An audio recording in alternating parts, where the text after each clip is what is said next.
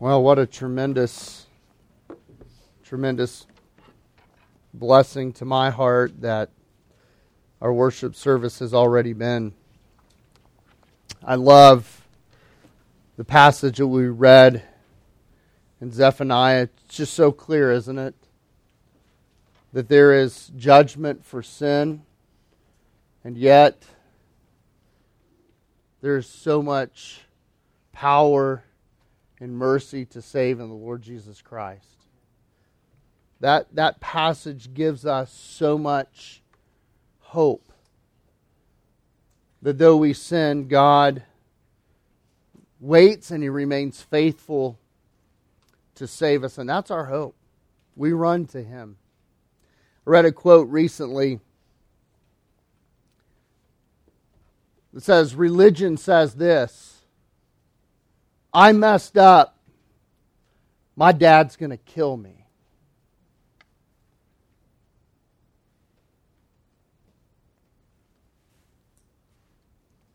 The gospel says, I messed up. I need to call my dad.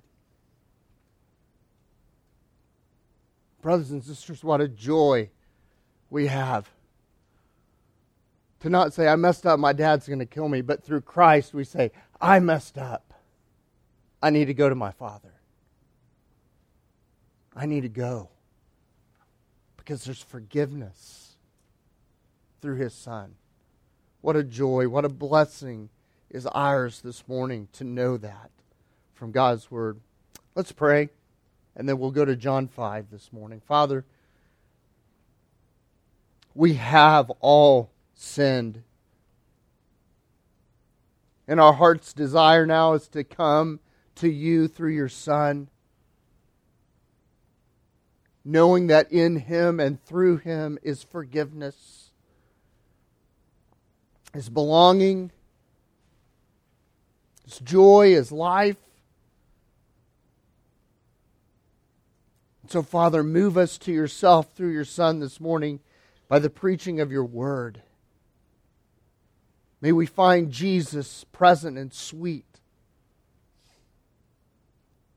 That would indeed be our heart, to run to the Father through the Son, as quickly and as directly as we possibly can. Thank You so much, Father, for opening the way for us. Lord Jesus, thank You for giving Yourself as the way to the Father. And now, Holy Spirit, quicken our feet to run. Run to Jesus. For we pray it in His name. Amen. John chapter 5. Let's go back and read verses 39 through 47, and then seize upon verses 41 through 47 as our focus this morning.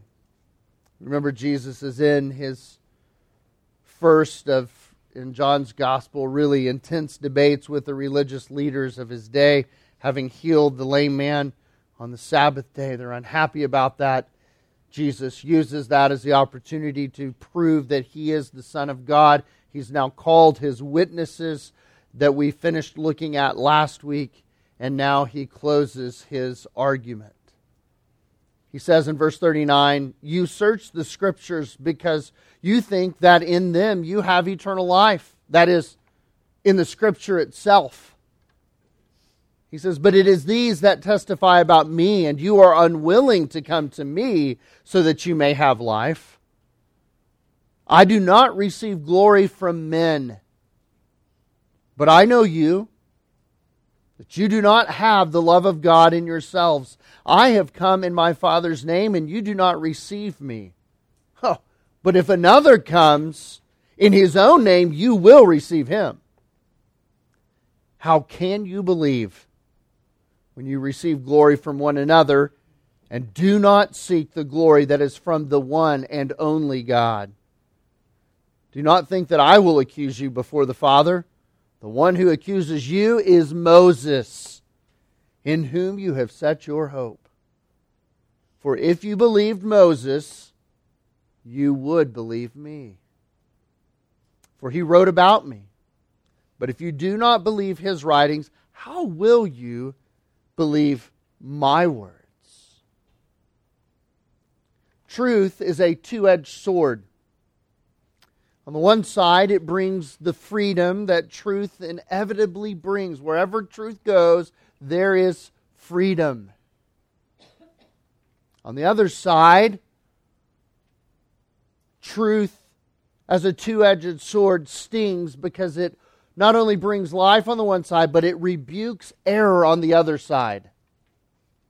Now, many people wrongly assume that because Jesus has already said in John's Gospel, He didn't come to condemn and He didn't come to judge, He came to bring life. They wrongly assume that Jesus never condemned what was wrong.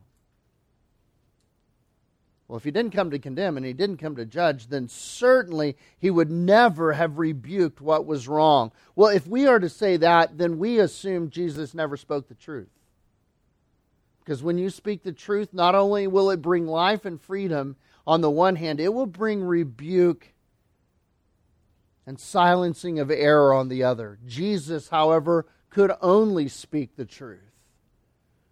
Therefore, while His purpose in His first coming was not to condemn, just by the very fact that He spoke the truth about who He was, rebuked the error of the religious leaders who denied who He was. And so in the sense that Jesus always speaks truth, brothers and sisters, Jesus is always rebuking error. Truth and error cannot coincide.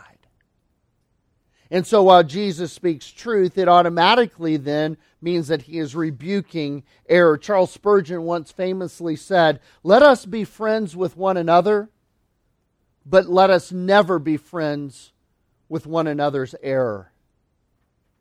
And that was the heart of Jesus.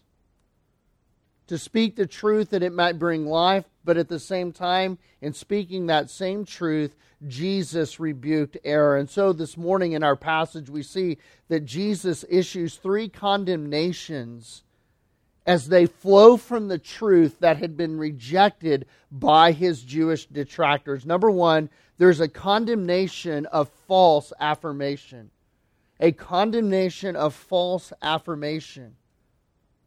As Jesus begins in verse 41, He locates the perennial problem for all mankind. And in so doing, He gives a contrast between Himself and the self-righteous, proud, arrogant Jews with whom He is having to deal in this passage. What is that perennial problem? That perennial problem is the place in which you and I, as well as these people, look for our affirmation. For them in their day, for us in our day, in our flesh, in our sinful fallenness, we find and we seek from our affirmation and eventually our authority in the praise of men. That's where fallen men look. They look to one another to be validated. They look to one another to be affirmed. They look to one another to be glorified. And in so doing and obtaining a certain level of that type of affirmation, authority. There was a really wise man. In fact, he's the wisest man apart from Jesus Christ who ever lived that wrote addressing this. His name was Solomon.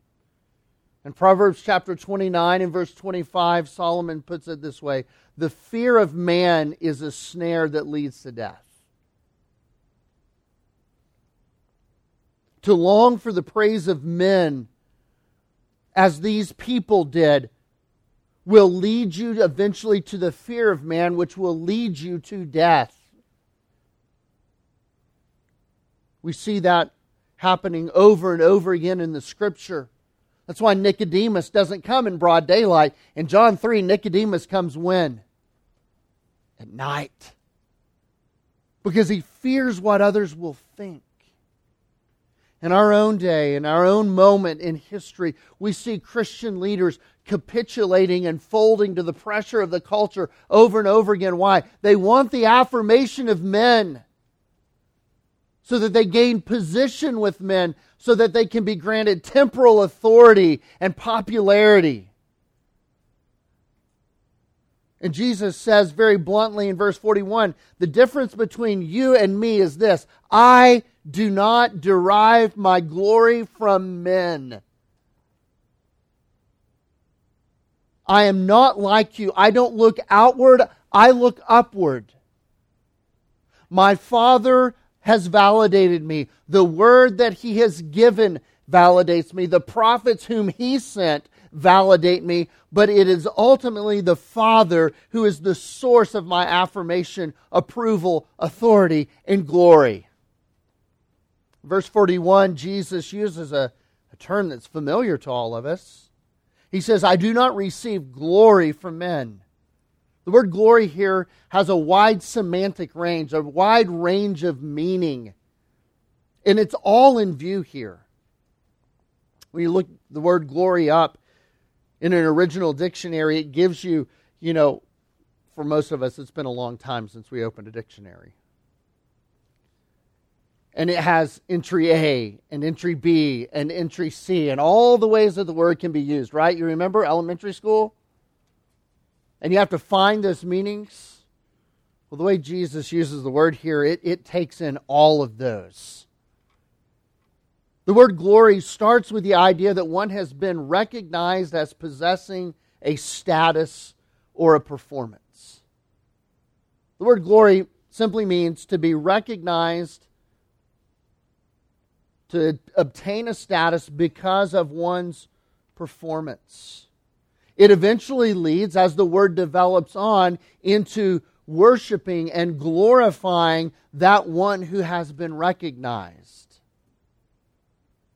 And that is how Jesus uses the term here. I have that recognized status because of what I have done, because of what I have taught you, and now I deserve your trust and your glory, your worship, your acceptance. But I don't ride on the coattails of what you say about me because I have something greater. And oh, by the way, again, unlike you, it doesn't come because I said so. It comes because the Father says so. In verse 31, Jesus has already told us, hasn't He?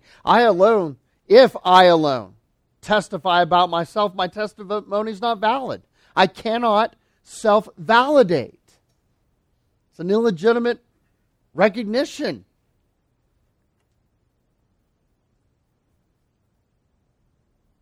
Jesus says, however, my Father does validate me.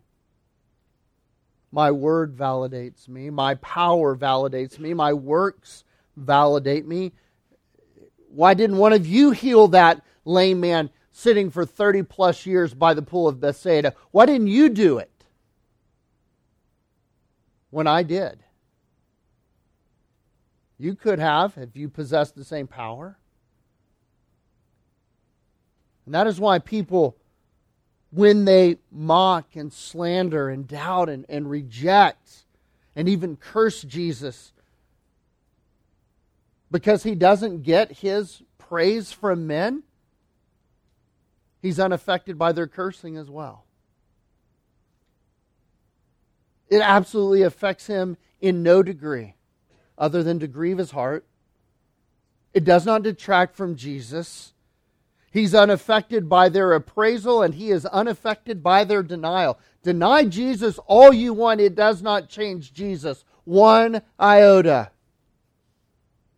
Hate Jesus, kill His preachers, kill His prophets, kill His people. It doesn't change Him.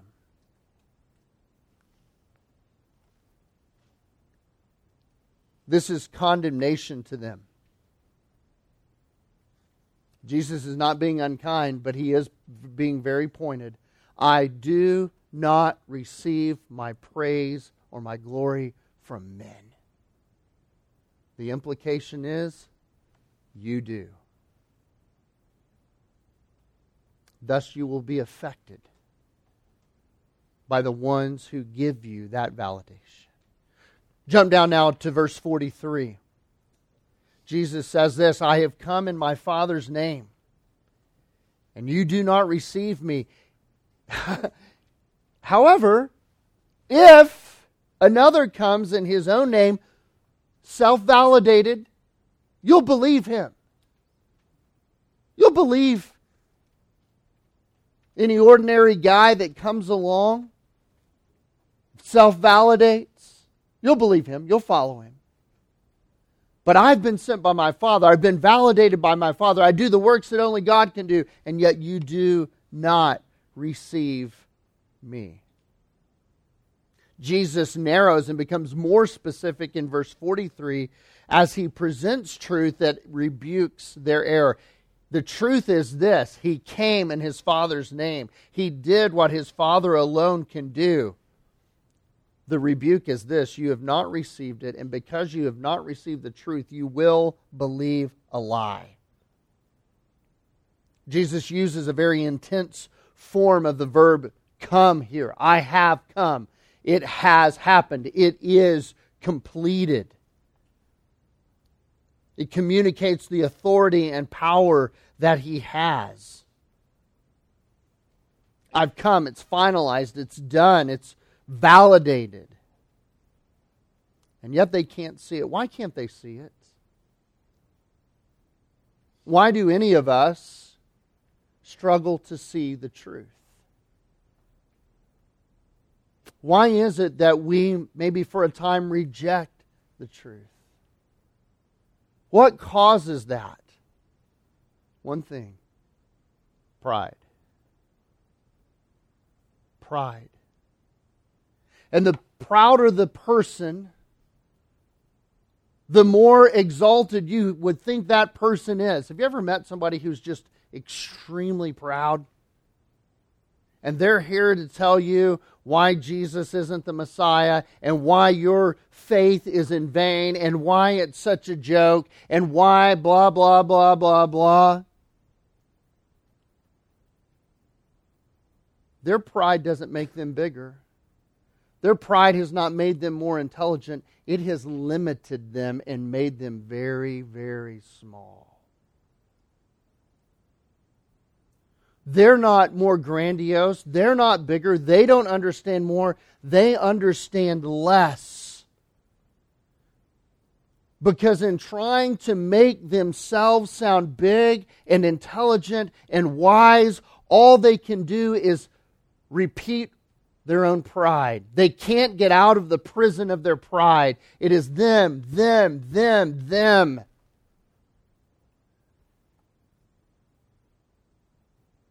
Proud people are not grandiose people. They are the smallest people.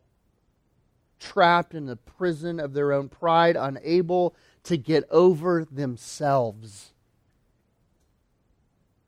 How can you be ruler of the world when you can't leave your own prison? Jesus is making that abundantly clear. They do nothing. They have no power because they can do nothing. They are only dependent upon themselves and their own self-validation. They are trying to validate heavenly things with earthly resources, and Jesus says it cannot happen. In fact, you're in a worse position than your forefathers. Do you remember your forefathers down there in that little place known as Egypt? You see, they had an impossible task given to them, didn't they? They were told to make bricks without straw. You're in a worse position than they are. You're trying to make bricks without not only straw, but without clay as well because of your pride. You've got nothing. But I am everything. And yet you reject me. You are in more bondage than the children of Israel were when Moses led them out. That's how deep this runs, guys. But you can't see it for your pride. If you'd believed the truth, you would have received me. But you don't. And here is the proof. Here is the real capstone of your problem. If, and the word if is to signal a probable event. This is probably going to happen. And we know that it actually did because many people came to the Jewish nation in Jesus' day and shortly after Jesus' day claiming to be the Messiah. And guess what they did? They followed them. History is littered with failed messiahs.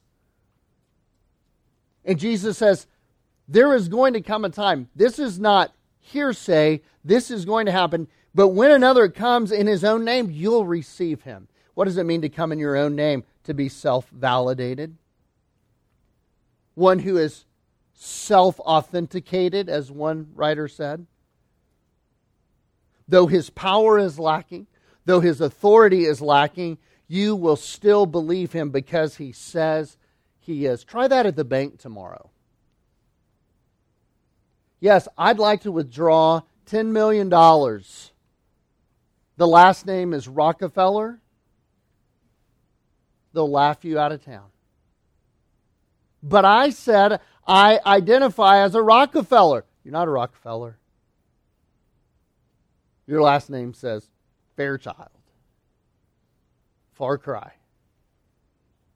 But yet, in this case, Jesus says, you in your pride, so blinded by how small, how limited, how hopeless, how hypocritical, how sad, you're actually going to accept that man.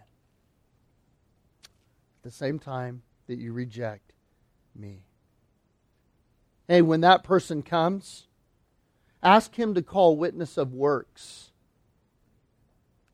Did he heal the man by the pool of Bethsaida?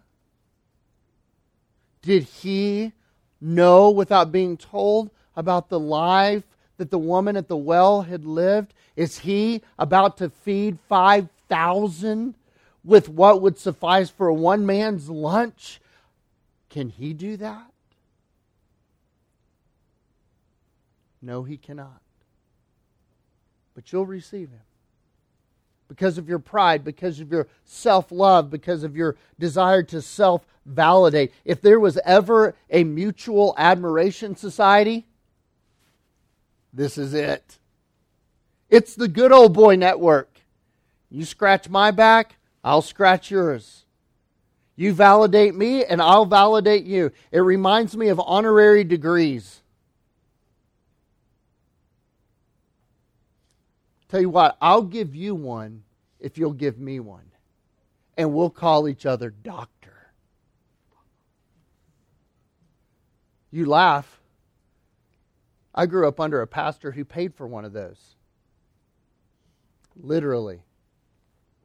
So that he could be called doctor.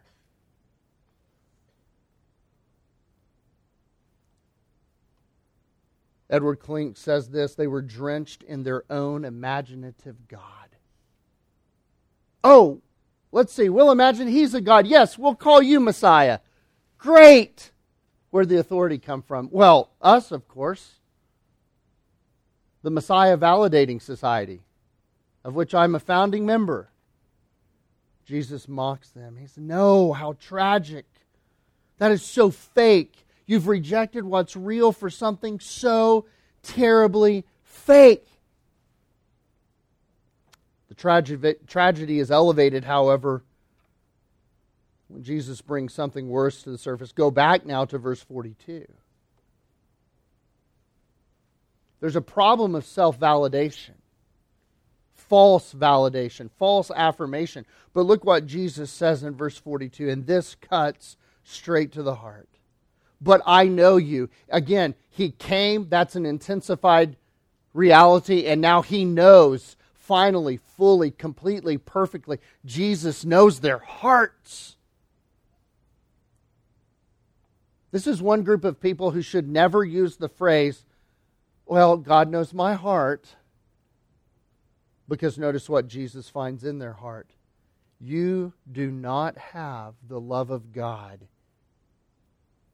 in yourselves. Uh-oh.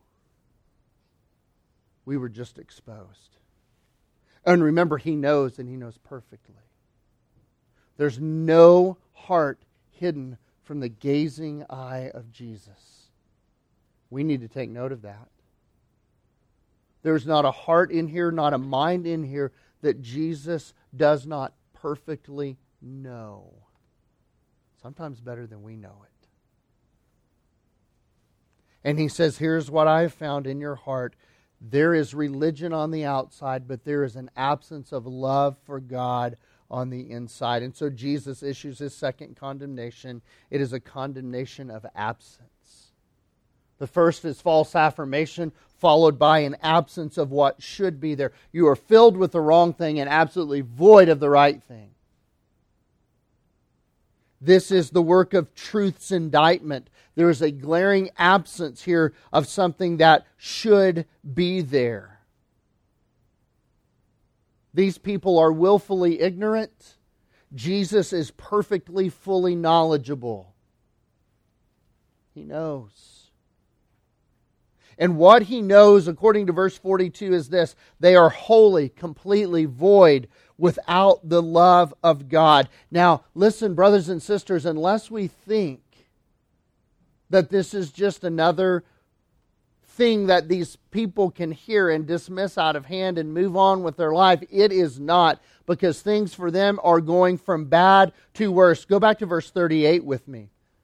Look what he says in verse 38. You do not have his word abiding in you. Strike one. Go down to verse 40. And you are unwilling to come to me so that you may have life. No Christ. Strike two. Now we come to verse 42. You don't even love God. Strike three. So, well, wouldn't they have just been so callous they wouldn't have cared? Well, that might be true. Except for this: that a conscientious religious Jewish person lived their entire life under the understanding that the greatest commandment they had to follow is this: you shall love the Lord your God with all your heart and with all your soul and with all your might. And Jesus looks at him and says, you don't have any of that. So we're not even right with Moses. We're not even right with the law. No, you are not. Because the greatest commandment is this: to love God.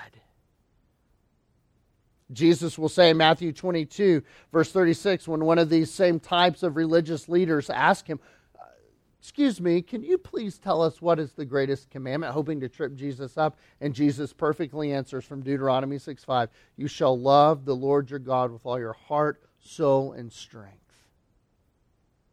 And Jesus says to these people, you are really religious, but you don't love God.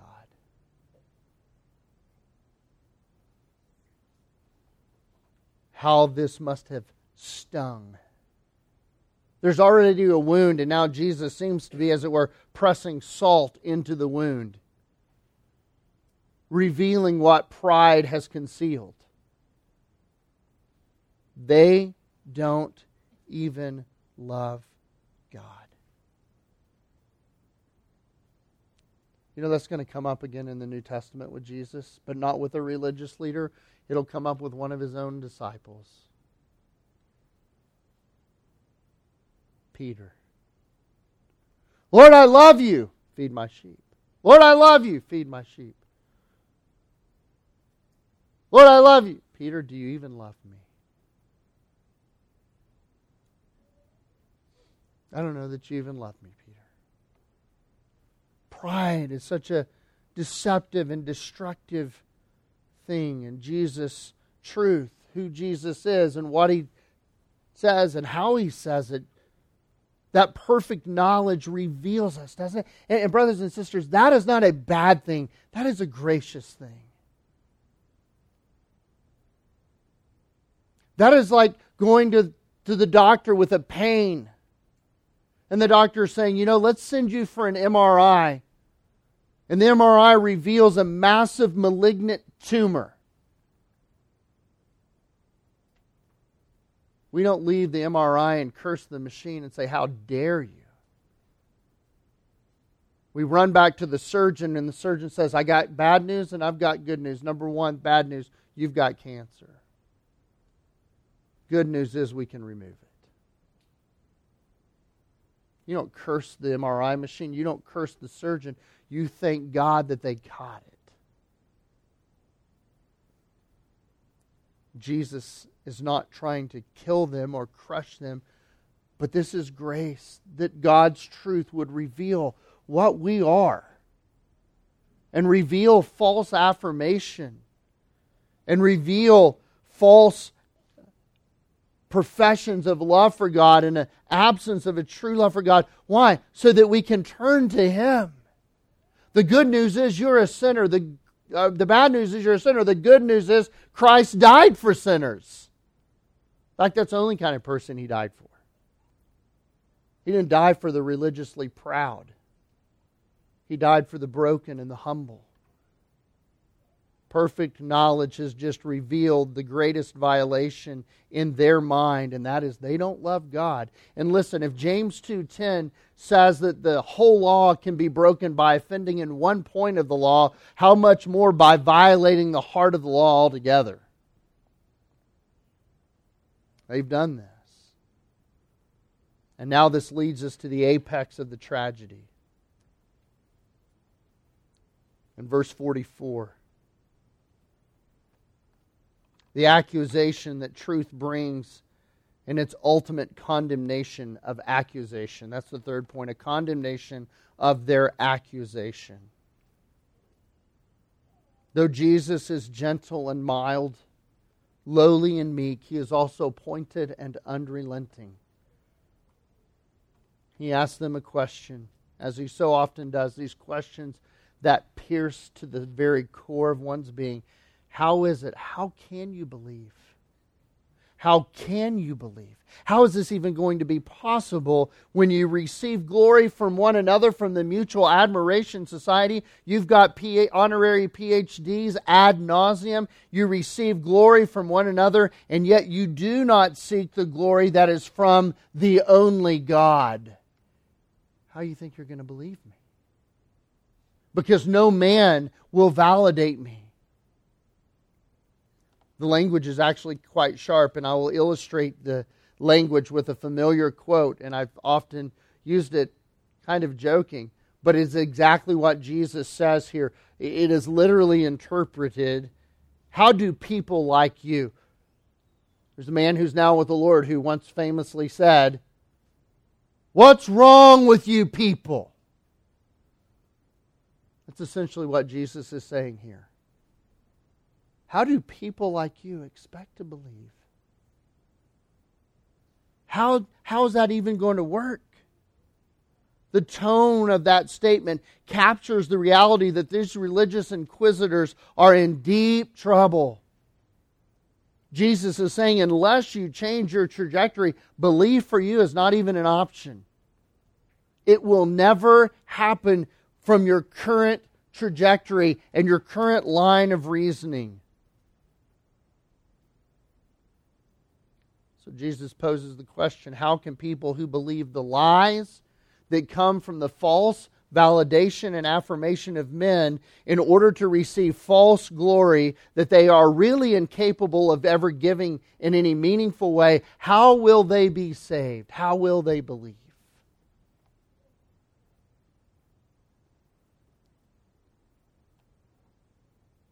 To sharpen the point a little more, the word should be rendered, how can you begin to believe? How will you even start?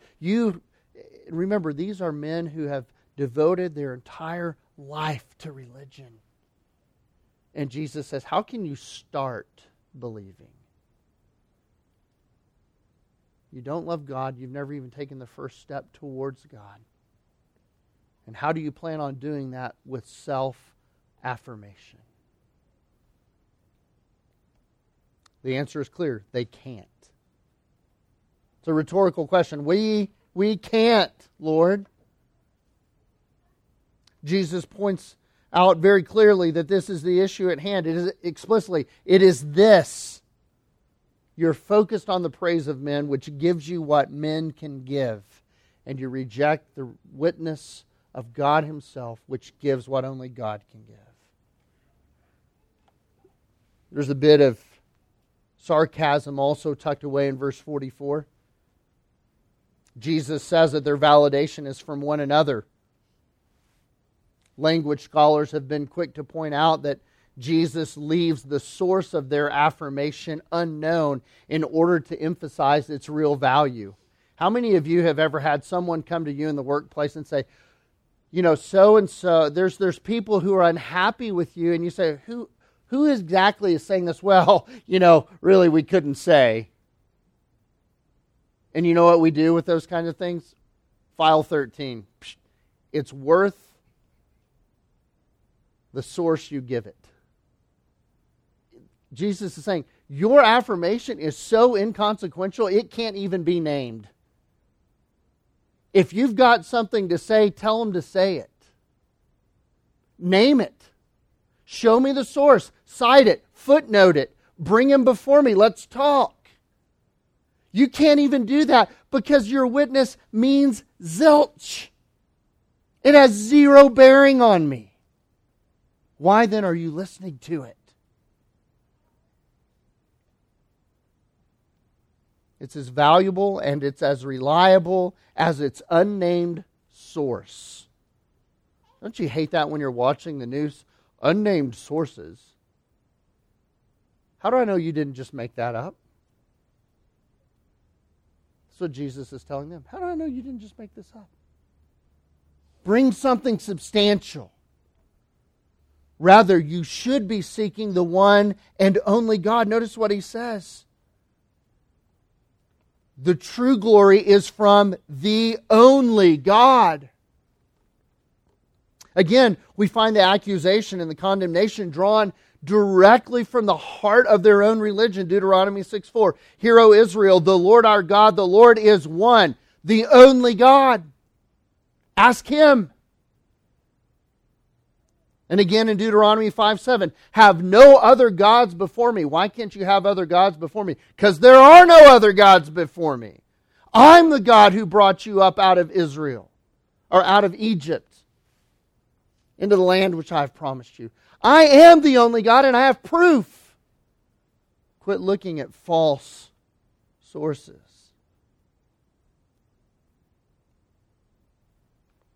What is Jesus saying here? Here's the net of verse 44. If you want to write this down, here's the heart of it. Not only are you idolaters, you are the idols. Put that together. You worship yourself. You make the idol. It looks just like you. And then you turn around and you worship it. And then you go get all your friends to come sign off on it. And then tomorrow, you'll go to their house and sign off on their idol that looks just like them.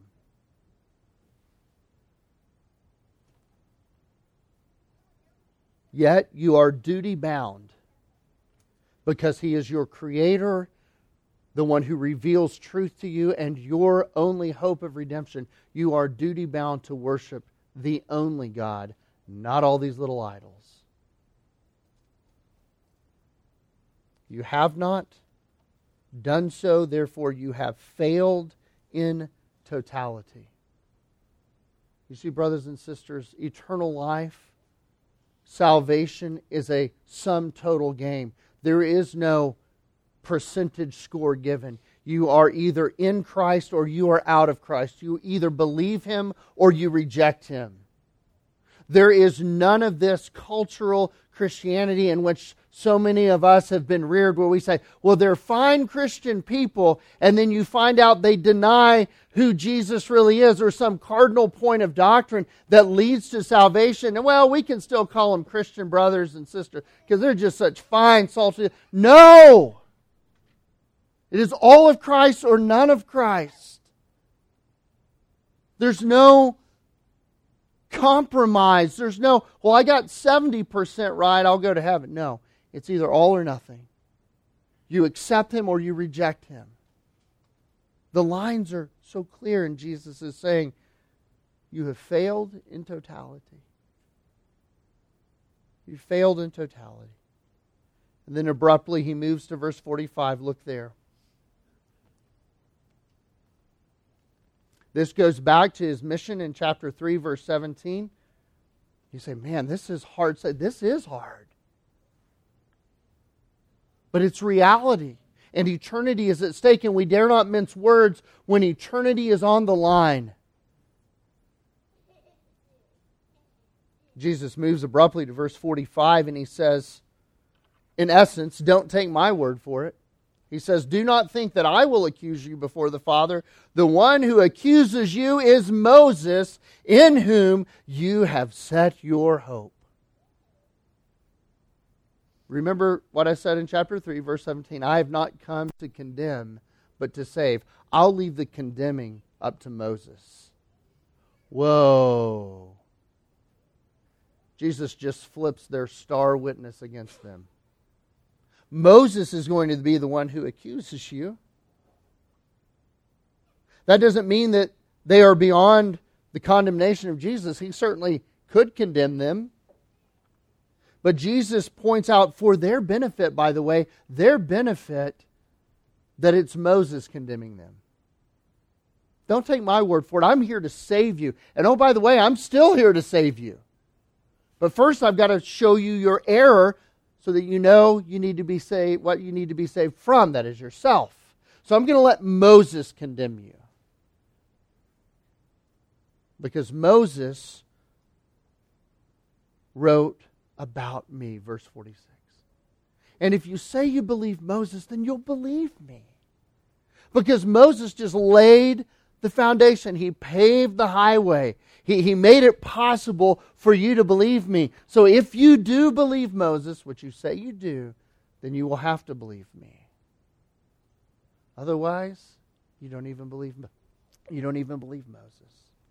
You stand condemned in your unbelief. And you're condemned by your own hero,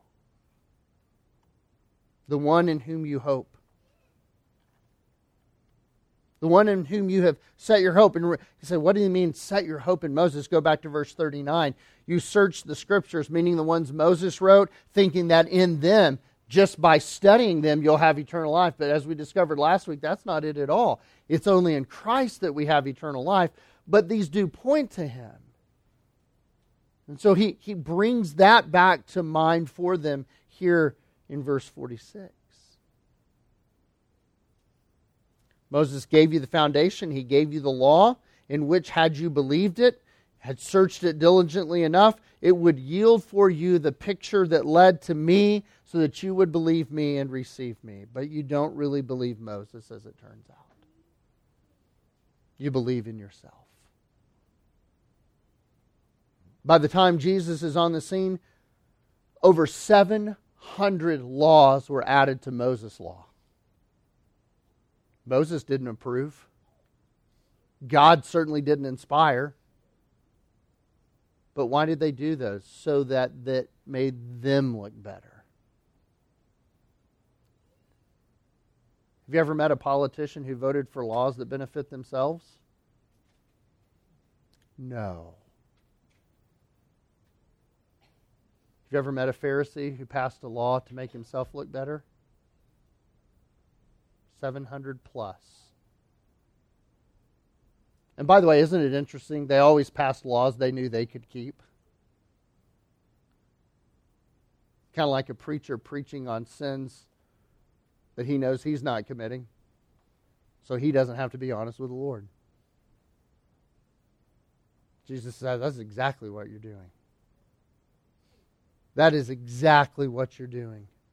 Patting yourself on the back all the way to the synagogue. Claiming to love Moses and believe Moses and to have read Moses and to have studied Moses. And yet the thing that Moses wrote about, you can't even see. And I'm right here in front of you.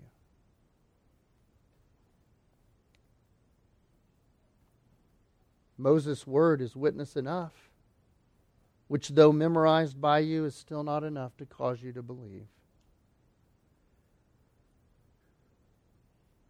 So Jesus closes with verse 47. And again, it reveals an utter lack of faith, an absence of faith. And Jesus doesn't say it with glee, and neither should we. But if you do not believe His writings, how will you believe my words? How is that going to be possible? Because that's why I'm here, so that you would believe. But if you won't accept step 1, and you can't go on to step 2. You don't even believe Moses. How are you going to believe? This is Easter week. You'll be reminded that later in Jesus' life, in this very week leading up to His crucifixion, He stands on the mount overlooking Jerusalem and He weeps over these men. And He says, "Oh, Jerusalem, Jerusalem, how often I would have gathered you under my wings like a mother hen gathers her chicks, but you would not." And Jesus wept.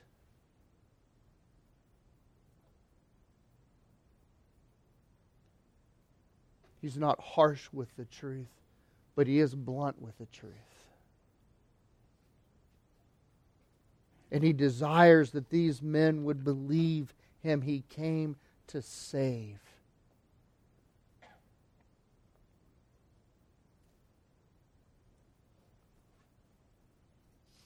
Like the rich man and Lazarus, you'll remember from Luke chapter 16. The rich man dies and he goes to the place of torment. And he's crying out from the place of torment to Abraham, "Please, please send one of the prophets to my brothers so that they might believe and not come to this place of torment." And do you remember Abraham's words? They have Moses and the prophets. Let them hear them.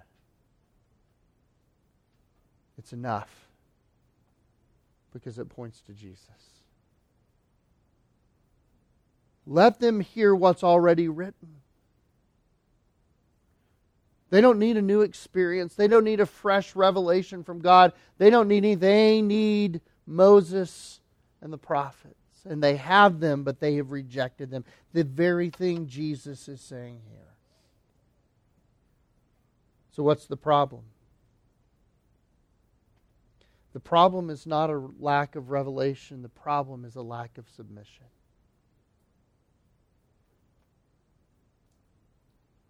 It's not a lack of truth that we don't know. It is a lack of responding to the truth we do know that is our problem. The problem is that not that God hasn't spoken clearly. He has. The problem is that we have not believed fully. That Jesus is the Christ. That Jesus is the Lamb of God who came to take away the sins of the world. That Jesus is the way. And Jesus is the truth. And Jesus is the life. Singular, singular, singular. He is the only name given among men under heaven whereby you must be saved. And apart from Him, nothing will save you. And so Jesus closes with verse 47, sheathes His sword for the time being, and moves on. Leaving, no doubt, many, the majority of these people, at least at this time, in utter unbelief. He speaks the truth. He speaks it boldly, bluntly, but in love. And He moves on. Dear friends, don't be one of the ones Jesus leaves behind with truth that is yet to be believed. Call upon the Lord Jesus Christ. If you've never called upon Him as Savior, call upon Him today. Believe that He is the Son of God. Believe that He is who He said He is. That He did what He said He would do. That He lived a perfect life in your place and kept the law where we do nothing but break it. Remember James 2:10. He that offends the law in one point is guilty of breaking all the law. And turn to Jesus Christ. He alone saves. And He alone does save. Father, thank You for the word of Your Son this morning recorded for us in John's Gospel. May we take it to heart. May we believe it. May we submit to it. May You change us by it. Thank You for truth that both frees and gives life, and truth that prior to that reveals a lack of faith, so that we might be brought to the end of ourselves and our pride, and humbly to the feet of Jesus, where we receive mercy and grace to help in our greatest need, the need of salvation from our sins and release from Your condemnation. Father, if there's one who has not believed the good news of that message, cause them to believe today. Bring them to Jesus. Throw them down at His feet and cause them to cry out to Him, confessing Him to be who He said He is and believing what He's done. We ask all of this in the name of Jesus, our Savior. Amen.